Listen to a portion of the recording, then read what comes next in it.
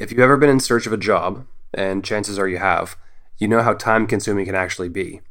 I've spent about the last 2 months looking for a job, and throughout those 2 months, I've spent hours and hours perusing job boards, reading material on company websites, and preparing for interviews. But before I'd actually hit apply and make that decision to customize my resume or create a new cover letter, there were a lot of factors to take into consideration. The first one that typically comes to mind is salary. Am I going to be making enough doing this job? Will I feel fairly paid? Another thing is the job itself. Is it something I'm qualified for? Is it something that I'd find interesting? Other things are location. Is this job going to be in a place where I can actually move to, or is it already nearby? Another set of factors relate to the actual organization itself, and this is what we'll be talking about today. What are the actual characteristics of a company that make them an attractive place to work? Is it a ping pong table in the lounge? Is it the kind of colleagues you're working with? Or is it something more fundamental, like the purpose of the organization and the values that they seem to espouse? I'm Nicholas Brumner. I'm Jose Espinoza. And you're listening to Mind Your Work, a podcast about social science and work and what happens when you put these things together.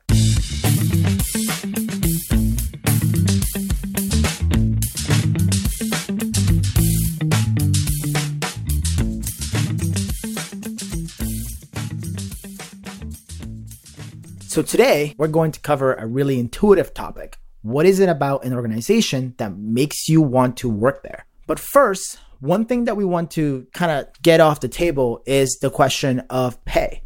We all know pay is important. We need enough to live, to enjoy ourselves, and we want pay to ultimately be fair. So for this episode, we're going to take pay off the table. Instead, we're going to focus on all the other things an organization can do to get your attention and to make you want to come work for them.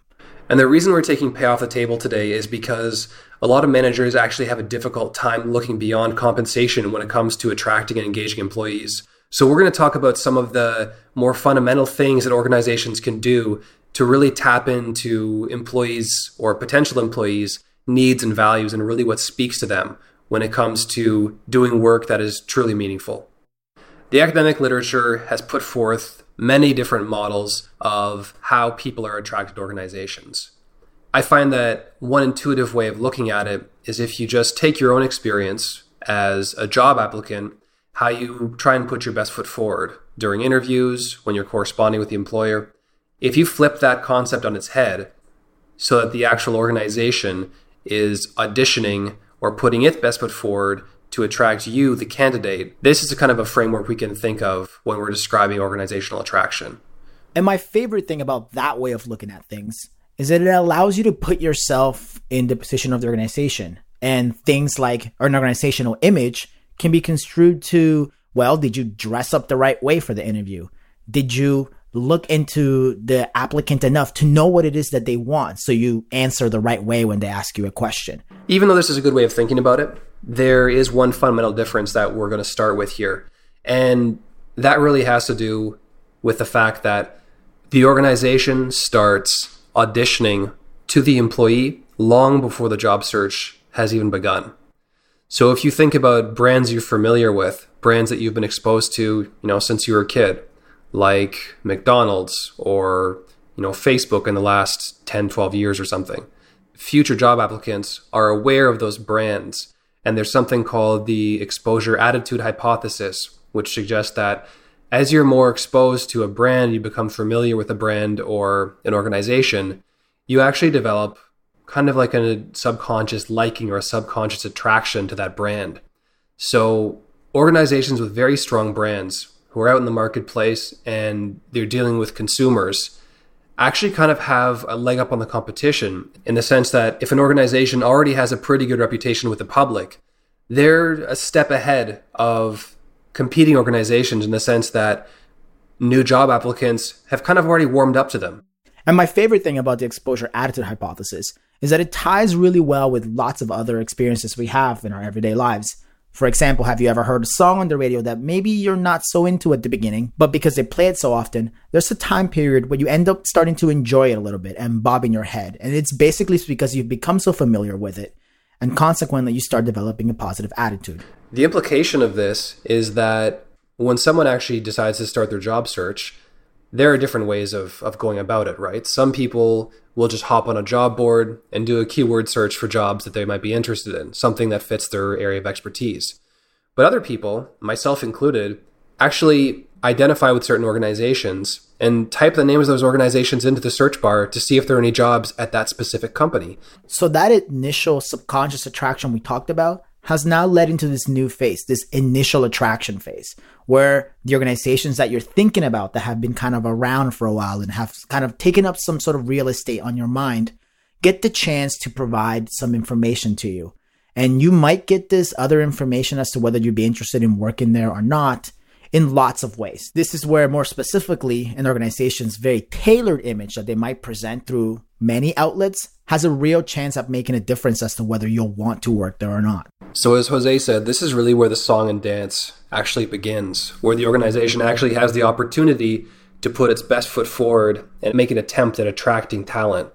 They do this through materials on their websites. They do it through newer ways, like we'll talk about in a little bit, like social media. They'll do it through recruiting fairs and so on. And this is really information the organization is trying to communicate to the employee to say something about what it would actually be like to work for the company. So if you take something like a recruiting video, if you have diverse people in that video talking to you about what it would be like to work at the organization, that signals to the person watching the video that diversity is accepted there.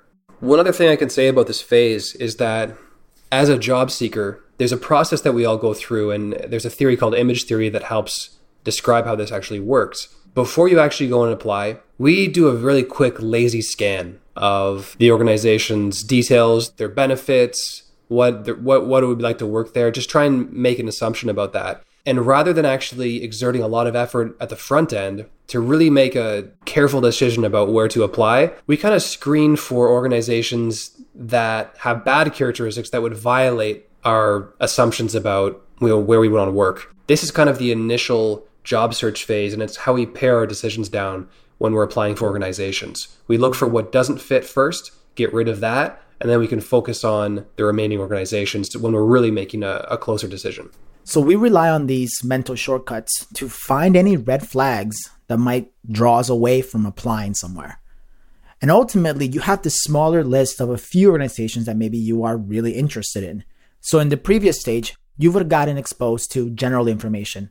The general public has a great chance of getting access to this same information if they went out of their way to look at it. It might be available on a website. It might be through commercials. It might be through all of this kind of brand tailoring the organization might do. At the next stage, at the specific attraction state, you're going to have a pipeline directly with someone at the organization, most likely through a recruiter who's going to be trying to tailor the information you receive specifically to you. It goes from attracting a general applicant, some sort of hypothetical applicant, to specifically trying to get you to come work for them. At this stage, the organization has had a chance to learn something about you, the applicant.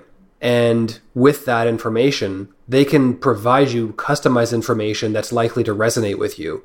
They know a little bit more about what your values are. You've had a chance to audition with them. So now the organization has more information to explain to you what it is about the organization that would specifically attract you. So some examples of that I could even bring in from my own experience applying for jobs recently. And oftentimes, when the interviewers were finished asking their questions and I started asking questions, they would add in little bits and pieces that might be of interest to me about the work environment. Like, hey, we get access to all these learning materials or professional development opportunities, or we meet once a month to talk about academic papers to make sure that we stay sharp. And these were interviewers who were talking to me about the potential of what it would be like to work for the organization, who really got a chance to know me, understand me as a candidate, and then tell me specific details about what the work was like that they think would resonate with me in an effort to try and bring me in to work with them. And ideally, one organization comes out on top and you take a job somewhere. And this leads us to the last two stages of this organization attraction process. Once you're in the workplace, you get the chance to verify that indeed what they pitched to you during the interviews and everything else that they've done to this point is the truth and is representative of what it's like to actually be there. And ultimately, you then get later, as your tenure increases there, you get the chance to evaluate again whether your attraction there was justified. But before we move on, I think it's important we actually take a quick step back to explain how the candidate actually comes to a decision about where they want to work. So there's two different things at play here.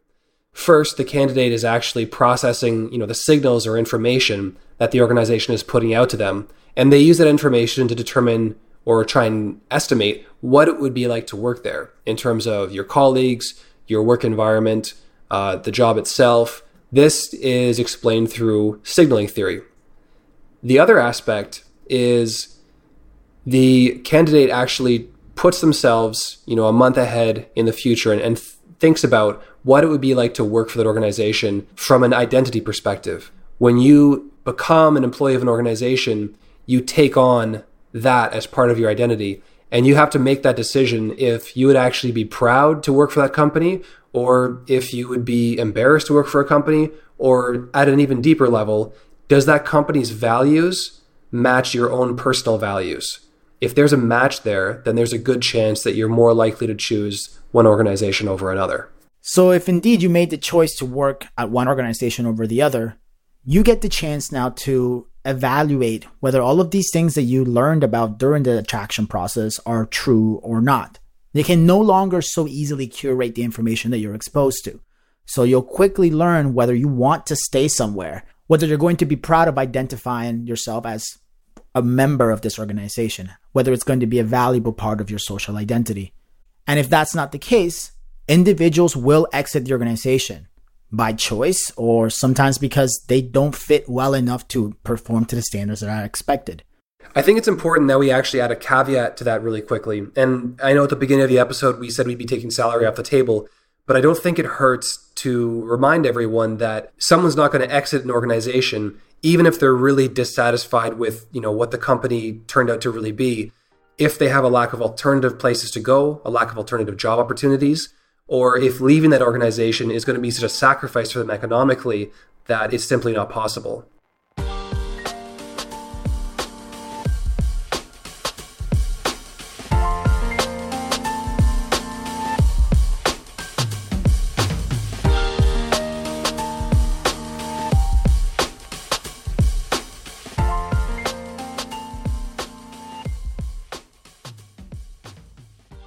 So as technology continues to evolve and organizations compete harder and harder for talented individuals, and the talent marketplace really becomes one that's global, organizations are forced to try new and innovative strategies to attract employees. And we're going to spend a little bit of time talking about that now. And really, this is the part of the episode that I was looking forward to the most. Particularly, I'm really interested in the kinds of things that organizations are doing with technology to try and recruit new candidates.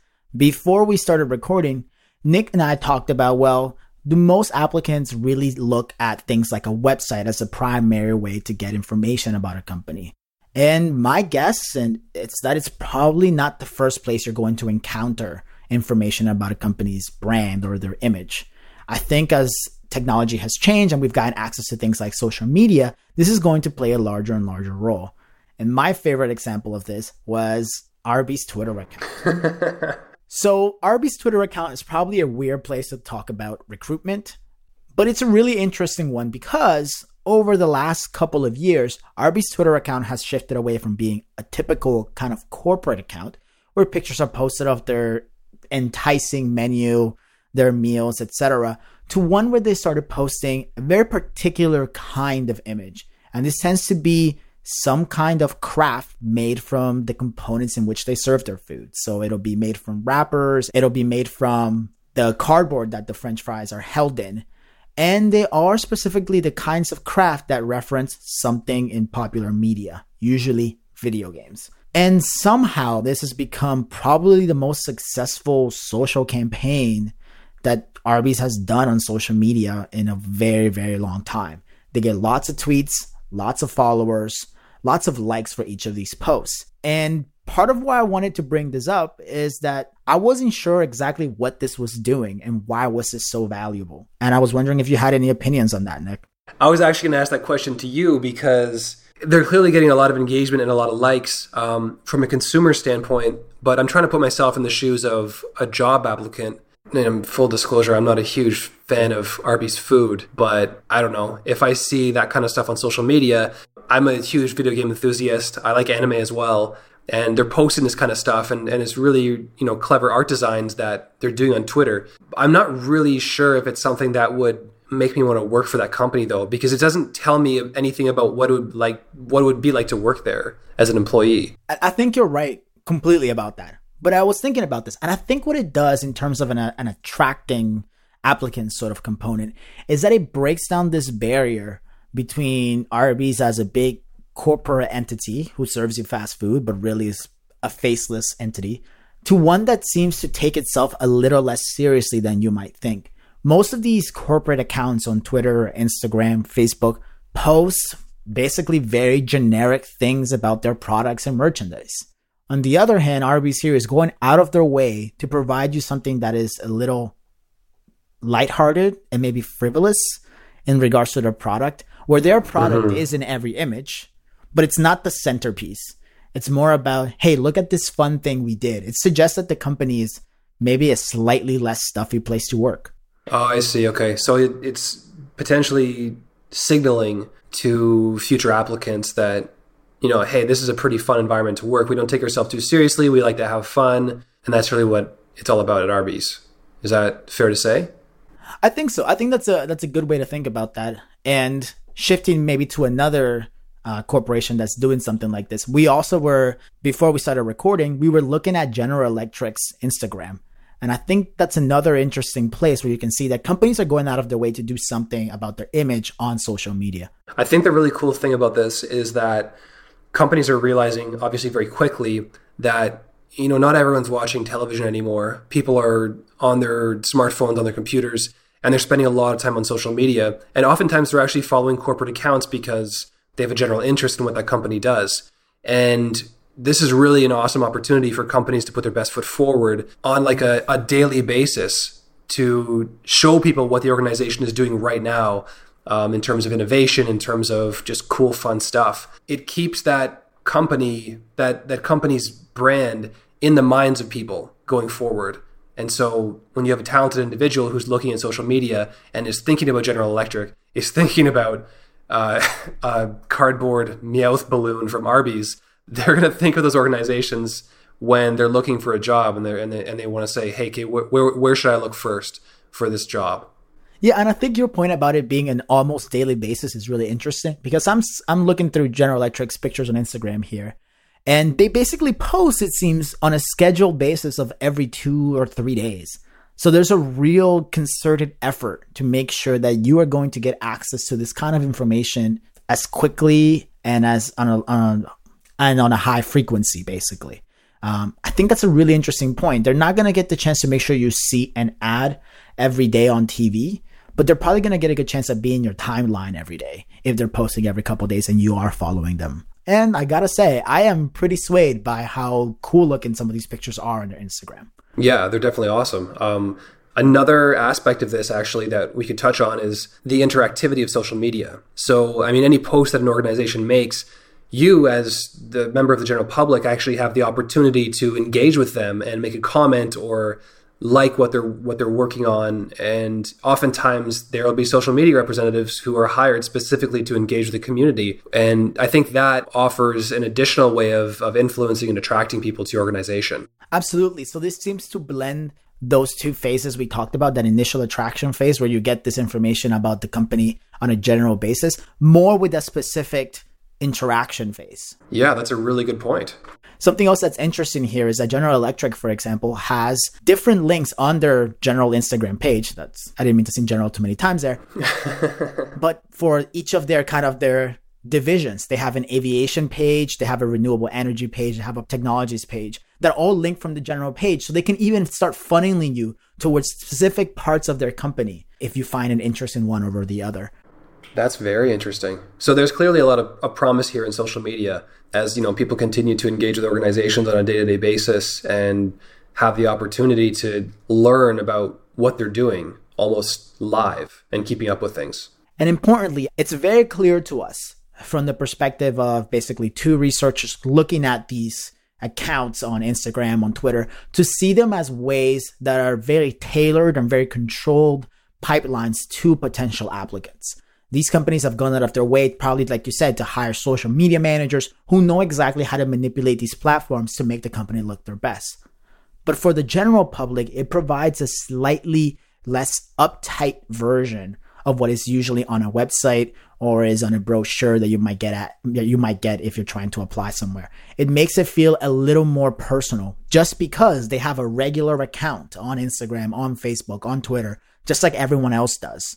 So it breaks down this barrier between a faceless corporation and potential applicants. Yeah, and it's image heavy and it's information light. So if you take a standard organizational web page, you got paragraphs and paragraphs of the stuff that your company's doing, their values, things like that. Whereas if you take an Instagram page, you can just see what they're doing and you get a general impression of the organization based on imagery. And this saying has been, beaten to death over the years, but a picture is really worth 1,000 words. And you can form a very clear impression of the organization just from looking at their Instagram feed. Now, unfortunately, there is not a lot of hard research in the area of social media and recruitment. There's actually a 2016 paper that we found by Roth and colleagues that basically said, hey, this is something that we should be researching. So you could expect that we're going to be doing more scientific research in this area soon, but we just don't have that much evidence yet. So that's one cool thing that companies are doing. But let's switch gears and talk about different strategies, like modern strategies. From my experience, recently applying for a job and getting flown out for on-site interviews and things like that, I've noticed that organizations, especially tech companies, I think, are really putting forth a concerted effort to improve the candidate experience. And so this is a reframing of the whole recruitment process in the sense that the organization is really trying to attract the candidate and treating the candidate like they're already an employee. For the lack of a better term, rolling out the red carpet and making sure they feel welcome, making sure they feel taken care of. And then in addition to that, and here's the technology comes in, collecting data points throughout every aspect of that process. So, how long it takes a recruiter to respond to an email from the candidate, ensuring that candidates are satisfied with every aspect of the process by collecting survey data, by asking for feedback on a more personal or kind of narrative way, and just really making sure that that is processed and collected and summarized so that the company can improve their recruitment pipeline and the candidate experience and figure out where any kind of areas of weakness are. And I think what's really valuable about that experience is that it suggests that, yes, the organization is interested in improving their processes, so they're more likely to get applicants who will ultimately take the jobs that are offered. But also indicates to me that they're interested in this candidate experience because even if you don't take a job at this organization, if you had a good experience through the recruitment process, maybe you'll become a goodwill ambassador for the organization anyway. Sure. No, that is an awesome point because there are a couple cases of organizations where I made it to the very end of the recruiting process and it was between me and one other person and they chose the other person. And I do not have a bad thing to say about that organization, even though I didn't get the job.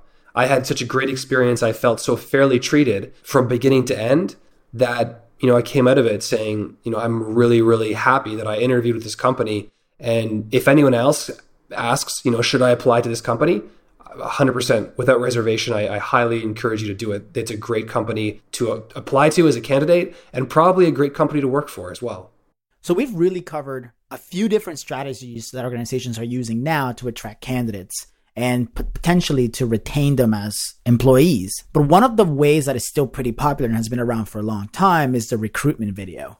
So this is not homework, but we've assembled a short list of recruitment videos from different organizations that actually have quite a different variety of messages. We'd encourage you to check these videos out and then using what you've learned from today's episode, really try and dig into the videos and determine what are the values or characteristics of the work environment or the organization that they're really trying to communicate to you through these videos. What are you getting out of it? We'd be very interested to hear your thoughts about that. And Nick and I are actually going to have a conversation about these videos as well, and we'll record them and release them as part of one of our new series that we're working on. Short little bites of things that we find interesting to talk about. So if you get the chance to watch these videos, maybe you can actually compare what you found with what we think about them. It might be a fun little experiment to try. So that's all we have for you today. As always, guys, thank you so much for listening. If you feel so inclined, send us a tweet at mindyourwork.io or check out our website at mindyourwork.io. And if you really like what you've heard, potentially leave us a review on something like iTunes. You can find us on anywhere podcasts are hosted. I'm Jose. I'm Nicholas. And we'll see you soon.